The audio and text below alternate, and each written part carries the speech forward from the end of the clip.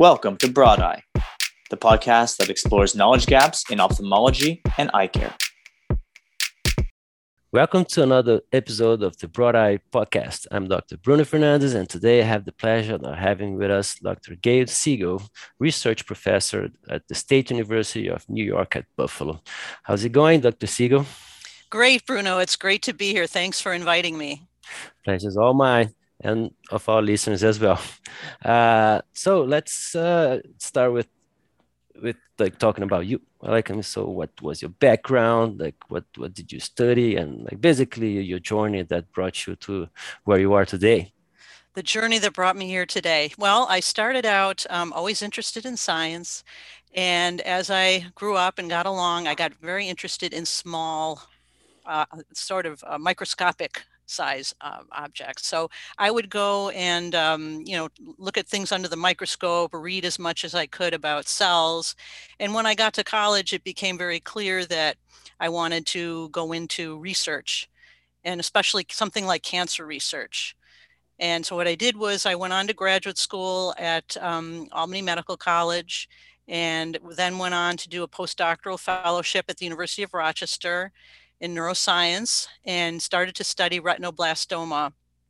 And that's been like a common theme of my research, starting from my postdoctoral fellowship to today. I eventually went on to take on a faculty spot at the University at Buffalo, which is, I've now just got my 20-year pin. So I've hit 20 years at the University at Buffalo, doing research there. Thank you. On retinoblastoma and all different aspects, everything from, we did some tumor studies early on, tumor formation studies, to things like differentiating the cells, getting them to become more mature cells, looking at cancer stem cells and chemoresistance and new drug therapies, which is what we're working on today.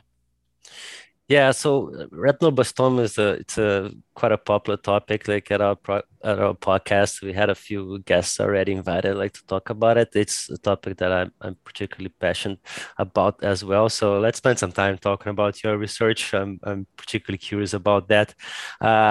So chemoresistance, like I saw that you have some research projects going on about that. So because just to can we bring the audience like up to speed, like so we use chemotherapy like to treat like some cases of retinoblastoma, but there are some cases that become resistant to it. So I believe your research is like how to deal with those stubborn cells. Is that it? Yeah, so we have done some work. One of the projects where we were looking at cancer stem cells, some of those, there are little subpopulations in the tumor of these stem-like cells that have that are able to resist chemotherapy. The chemotherapy just does not work on them. And all you need is maybe one cell like that to break away and to form a new tumor somewhere else in the body. And so that can be very dangerous. So you want to get rid of any cells that are resistant to chemotherapy.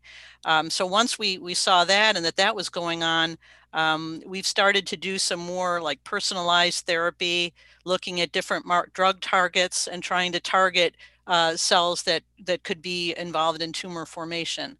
So that's one of the things that we've been working on. And how you personalize the treatment? You do like a biopsy and then you study the cells from the tumor for that specific patient, and then you choose the correct therapy? That's one approach. That will, and that will be on an individual basis. There's another thing where you can look at, let's say there's a marker, like for example, we looked at HER2. That's a breast cancer drug target, but it turns out that some retinoblastoma tumors have HER2 protein on the surface, and that the drug can bind to that and kill those cells. So we have some of those types of targets going. We're always looking for new targets. Ideally, they would hit as many patients as possible and not just one here and one there. You want to try to personalize it, but yet have it be something that can apply to a larger population than just one person. I think eventually you may be able to drill down and get, the one person that has some sort of odd mutation or odd a non-typical type of retinoblastoma where you could find a target and make a drug target and make a drug against that target. And there's a lot of things to look for, I guess, right? So like it helps if you know what like you're expecting to find. So when you start searching for targets, like do you prioritize the targets that we already have a drug for?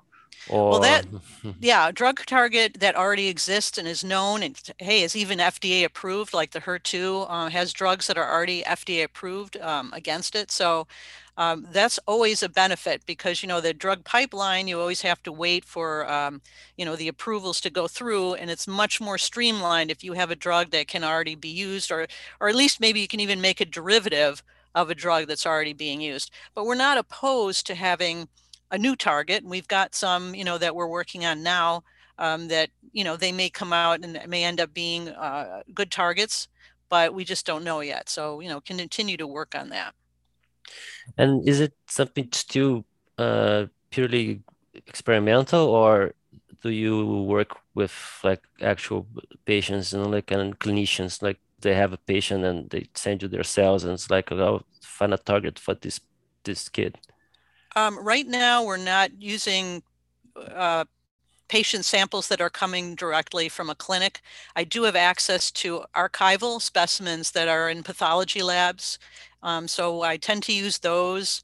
I also have a lot of retinoblastoma cells, different types of cell lines in my lab, and they're in the liquid nitrogen tanks frozen down. And those we've been studying. They're good ways of studying, and you can look at live cells versus tissue that's been preserved from a tumor from 20 years ago, for example. And some of those you developed yourself, is that right? There is a non-retinoblastoma Hmm. cell that I developed called R28, and Hmm. that's a retinal precursor type cell that does not form tumors in animals. And that one, those cells are used for sort of in vitro drug testing and gene expression studies and things like that. At the time, my goal was to make a cell that was not retinoblastoma, that was a little bit more normal.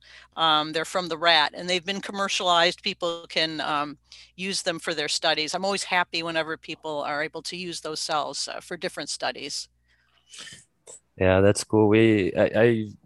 During my days in the lab, I remember working with like some retinoblastoma cell lines, the Wary, the Yes. Y79, Yeah, the we've got classic those. ones, right? Yeah, So, exactly. Yeah, we've got those in the freezer.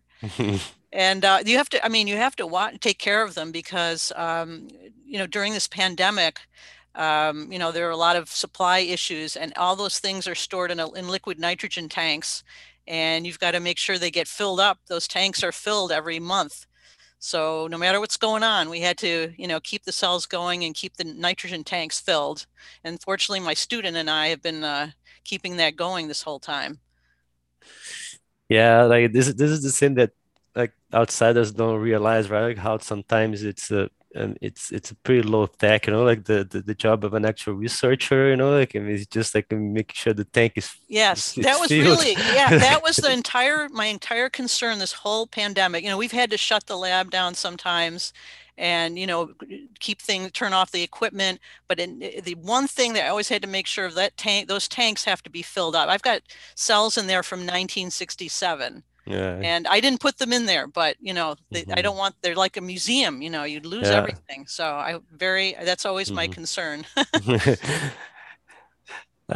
So still on your research, like so Yeah. we've talked about like you know overcoming mechanisms for like chemical resistance, and you also have some research projects on understanding how the actual mechanism of metastasis occur in retinoblastoma patients, and obviously like I mean how to stop that. So any color you'd like to share on that? Well, one thing we've looked at recently is, and I think paper came out and was it 2019 or something, where we looked at adjacent to the tumor because you wonder, you know, when you know, look at the pathology of these tumors, you see, okay, obviously there's a tumor, but what's happening next to the tumor? You know, how is it spreading? And you know, are these markers there adjacent? And, you know, we've done some studies that show that the neighboring cells that you might not think are part of the tumor are not totally normal. And that's important to know because, you know, you want your treatments to reach everything and you don't want whatever is, you know, becoming or is turning into something. You want that to be stopped if you can stop it. Yeah, it's the soil, right? So it's not only the seeds, like the soil, it's like it needs to be amenable for the tumor to spread and eventually evade as well. Yeah, yeah. And it's never a good thing. Like I say, you only need a couple of cells here or there to spread. And so that's, really the reason we want to try to address the whole tumor and all the Mhm. cells that could possibly result in spreading it. Cool. All right, let's lighten up the conversation a bit Yeah, before we lose okay. our audience, Yeah, we'll stay get with us, going. everybody.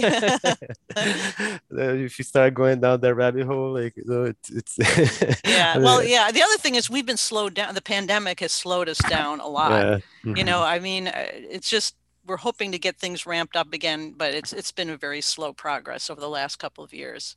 I can imagine. Yeah. So musical microscope, like, and you do have Yes. quite an interesting outside hobby. You play the clarinet. Yes, I do. And like, how did you happen to bridge like those two things, like the clarinet and like pathology? Yeah, yeah. So so I in my house I have one room that's devoted to music. I have a music so it was a music room. Mhm. And I have a clarinet group and before the pandemic we used to rehearse in my music room and that was all it was.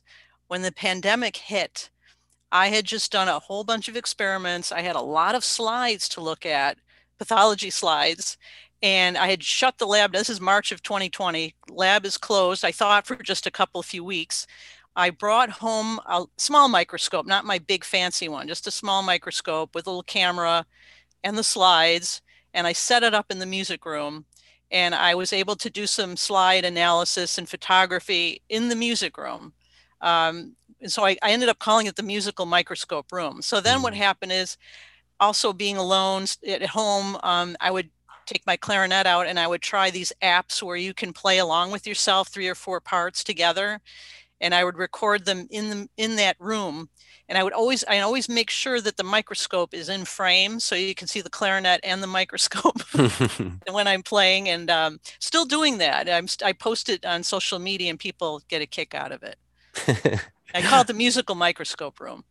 But you actually like look at microscopes while you're playing, like just like No, they're not at the same time. I usually have the microscope in the background behind me, hmm and I try to make sure it's there so people know, this is the musical microscope room, so they know. Cool. That's, I mean, we're gonna talk about like the life of a researcher, like, I mean, what it takes. And one of the things that's super important, like, I mean, it's for people to have outside hobbies, like, and I Yes. think that exemplifies that. Yeah, it's so different. It's totally different from the lab, and it's just something fun. It makes me happy, and I enjoy it. And you need those things, not just during pandemic, but all the time. You have to be able to do other things. Yeah, no, true that. For the sake of mental health, like, it's good to disconnect and have activities that are completely different from your day job. Exactly. Yeah, I am not thinking about retinoblastoma while I'm playing music. It's a totally different thing. Yeah. And usually that's when insights happen, right? Like Yeah, when yeah. A you lot of get my the best minds out of ideas things. Yeah. are, yeah, I'm driving along the highway and the idea for those R28 cells came to me while I was driving along the highway going somewhere. It's, oh, what if I did this? Yeah. And Yeah. and on that, so you actually have a lot of time, right? Because you seem to commute like a long way Yes, to work every I day. have a very long commute. I live about over an hour between my house and my lab. So, and especially on a day like today when we're having a storm, it can be challenging to do that commute.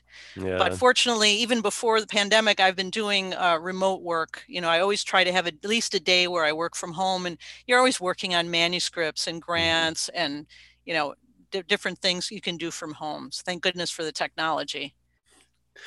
Yeah. Uh, all right, switching topics again. I really want to know more about another initiative that I'm involved on, and it has a quite a similar goal than to a podcast, which is like to make science more accessible. So it is the Rochester, like, and New York March for Science. Uh, I'll let you explain to us Yeah. like Oh, what I'd exactly love that to. is. Yeah, I'd love to tell you about the Rochester, New York March for Science. Uh, So it started back in early, like February of 2017. A group of us, thought, we really need, there seems to be a lot of anti-science sentiment out there. And we would like to, bring science to the people. The more education and the more outreach that we can do, the better. So a few of us got together, and one of the founding members, we are a nonprofit, non-political organization. So, we don't endorse candidates or get into politics or anything like that. But our goal is to do scientific outreach to the community, and we're in Rochester, New York. And what we normally do is that we do different events. We had we've had a couple of really big rallies where a couple thousand people came, and we went in the street and we marched and we held signs, March for Science. We had expos where we had people demonstrations set up where people could come and look at different types of experiments and different technologies. We've had, and then we started to move. Now we're on a little bit of a smaller scale where we've gone to farmers markets. We set up a table with a demonstration. Here's a physics experiment or something like that. And it's usually kid friendly. Kids come up to it and try things out. We've gone to libraries and done, things in libraries. Once again, the pandemic has, we haven't really had many events. We did some farmers markets when the COVID numbers were a little lower, and then we had to kind of stop. But these are the things that we try to do, and just bring the science to the people and make it more accessible. And is it like biomedical science only, or any science? We have people doing, conservation. We have, all different types of science. We do not, limit it to any one particular type. And those like outdoor initiatives on farmers markets or fairs, how's the reaction? Like, do people seem interested, and do they come know more about it? Yeah, they love it. They love it. They come up, and we have a sign out, March for Science, and we have little, stickers and bumper stickers and things and posters, and they come and look at that, and then they look. A lot of the demonstrations are hands-on. So, okay, if you mix these two chemicals together, they turn a different color, something like that. Or here's a microscope. You can look at, what's in the pond water. One guy had this really cool big lens that he used to harness the sun. Then the sun on a little frying pan with unpopped popcorn in it. And he was able to pop the popcorn using the sun and a big lens. It's just kind of cool things that get people interested, and they can see, the value of science in their everyday lives. Yeah, no, that's interesting. And I mean, I saw that one of the missions of it is to improve like inclusiveness and accessibility, like so careers yes, I'm the diversity officer on the executive board of the March for Science. And yes, we always want to be inclusive. Whenever we've had an expo, we make sure that we have people, checking and make sure it's accessible to people, on wheels or people. We had Braille guides for people. We tried to get as much as we could so that it was accessible to everyone. That's interesting. And I guess the part of the March for Science is it's not only to get people more familiar with what science is, but also to what being a scientist entails. Like, is that right? Right. I mean, we need examples. You want to, I mean, if you see a scientist who looks like you might feel, hey, maybe I could do that, versus in the olden days, you didn't see women as scientists, people of color as science. You just didn't see it. And it makes you think, well, maybe there's some reason why I can't do that. But really, we want to be welcoming. We want everyone to feel like they can be a part of this. Yeah, and I guess there's still, I mean, it's changing, but there's still this stereotype of what the scientist should look like, right? And yeah. I've had that experience. When I first opened my lab at Buffalo, there was a salesperson came, and he asked me, and I'm looking for the person in charge here. I said, that's me. No, I'm looking for your boss. I said, well, I'm the head of the lab here. My boss is the chairman who's downtown somewhere. But I still run into things like that once in a while. Yeah, and I remember also when I used to be a researcher as well, I would tell people oh, you're too tan to be a researcher. They would think you're supposed to have thick glasses, white as a ghost, and just stay in a basement lab all day, you know. So, Right. Or if you're a woman, you can't wear nice fashions, or you can't look a certain way, or have tattoos, or everyone's got Mhm, an idea of what a scientist. But you'll see on Twitter there's I think there's a hashtag of this is what a scientist looks like or something. mm, People put pictures of themselves to show, mhm. you don't have to look a certain way or be a certain way. And like bridging into the next topic there, is it Yeah. something that your memoir tries to accomplish as well? Like, I mean, your book and Yeah, the memoir was Mhm, really, it's a story of just from the very beginning, all the way up through school, and some of the trials and tribulations that you have to go through in order to, be a scientist or work as a scientist. And you do run into things, I mean, the book has stories about someone trying to sabotage my mhm, experiments, mhm, and just all kinds of things like that. You never know what you're going to run into, and you just have to really be resilient and bounce back is what I always tell people. The students in my lab, you have a plan, you want to go from point A to point B, but it's usually not a straight line. Okay, well, I have to wait, now I have to do this differently, or this, I didn't pass this exam, or whatever it is. As long as you just kind of keep going in the right direction and moving forward, mhm. you can do a lot, and overcome a lot of Yeah. challenges. I don't know if my postdoctoral advisor died when I was working in her lab. That was a huge challenge. Mm. And she was in a car accident.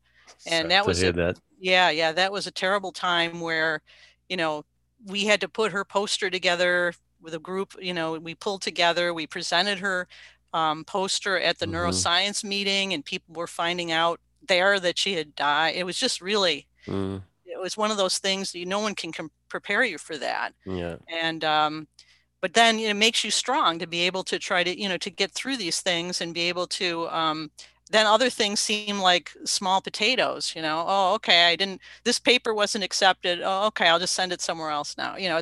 You just put it in perspective. Yeah, and I guess you get used to failure also, right? Like, I mean, in a good way, you know, because Yeah, I like mean, the life in purpose of science, an yeah, the purpose of an experiment is to figure out what to do the next experiment. You don't yeah, assume it's going to work the first time. and like part of research, it's like to keep failing, so you tinker, right, and then eventually gets to something better, but you won't know what it's right until you know you discover where it's wrong, right? Yeah, and you And then need a certain attitude, because I mean, I had people ask me, "Oh, your experiment didn't work. How does that set you back?" And you can't think that way. It doesn't set me back. It's setting me forward to know yeah, what to do next. it's But like if you have the narrow it other down, right? mindset, yeah, if you don't have the right mindset, this scientific research isn't for you. If you can't Mhm. deal with it's not going to work every time. If you don't have the patience. Yeah, and also like the exploratory nature of research, right? Like, I mean, to trying to figure out different ways of doing things or a different way of looking at things, and then I mean, you're bound to fail, right? If you start like doing things different than like the consensus, right? But that's also how eventually, like you're gonna find something completely new. Right. I mean, that HER2 study, there was a paper that said retinoblastoma does not have HER2, but they'd only used one antibody to check for it.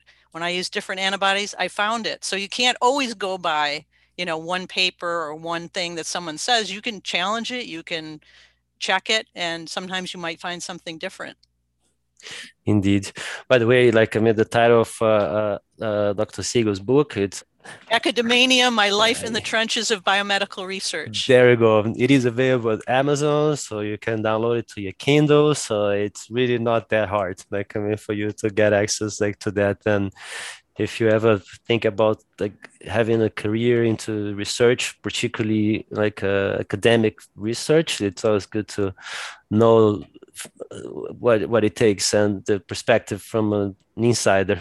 And from I haven't read the whole book yet, but like, I mean, it strikes me as a very, like light-hearted book and Yeah, quite it doesn't, easy yeah, to read and like a it bit of doesn't go humor into also. extreme detail. It's for the layperson. It was meant, more for that, like a memoir. Yeah. Exactly. Yeah. No, it was a very therapeutic for me to write it and just kind of get it all down. And then it turns out other Mhm. people were interested in reading it. So very good. Was it your first like non-scientific writing? First, I think it's the Mhm. first, well, I've done like little things like letters to the editor, and, but this is Mhm. the first real book Mhm. that I wrote and published on Amazon, and it was very exciting. I've gotten a lot of good feedback on it, and it just kind of takes you through just starting from kindergarten and the very first experiments that I Yeah. did on the ground, and Mhm. all the way through to the present time. Mhm. I'll have to do volume 2 next or something. Yeah, that would be my question there. If there is any second, like a Yeah, new well, I book. stopped at a certain point because you don't want to put things in books that might get you in trouble with where you are at the moment, kind of thing. So I Yeah. just stayed with things that happened in the past, and Mhm. I'll revisit, and when I retire, I'll have more to say maybe. Well, we look forward for that day, I mean, I'm sure you have a lot to share. Yeah, yeah, no, but it's good. A lot of good people out there, wonderful experiences. It's really been a great career, and I would encourage people to explore that if they're interested. Cool. So Dr. Sega, we are coming to an end. So is there anything that we didn't cover yet that you would like to share, like with our audience? Any Um, final words of advice for new Well, people I do getting? want to thank Mhm, the sponsors, the mhm. people that have Of kept the course. lab going during the Mhm, pandemic. My lab is supported by the Hearing Health Foundation and by the Developmental Studies Hybridoma Bank, and I want to thank them. They have stood by us through the pandemic, given us time extensions so that we can continue to keep the lab going. It's been very important to have that. Oh, that's very good to acknowledge, like the support, like research and achieve. Yeah, yeah, definitely. Mhm. Cool. So I won't take you. I don't want to take much more of your time. Once again, like thank you very much for accepting our invitation. It was a pleasure chatting with you, and congratulations for everything you've done so far, and good luck on the projects that you continue to be involved on. We hope good things come out of this. Thanks, Bruno. It's been fun. Thank you so much. All right. Goodbye, everyone. To the next. And that concludes today's episode of the Broad Eye Podcast. If you enjoyed this episode, please be sure to subscribe on your favorite podcast platform. Of course, ratings and reviews are always welcome. And you can certainly share this episode with any of your colleagues or friends who might enjoy it. Thanks for listening.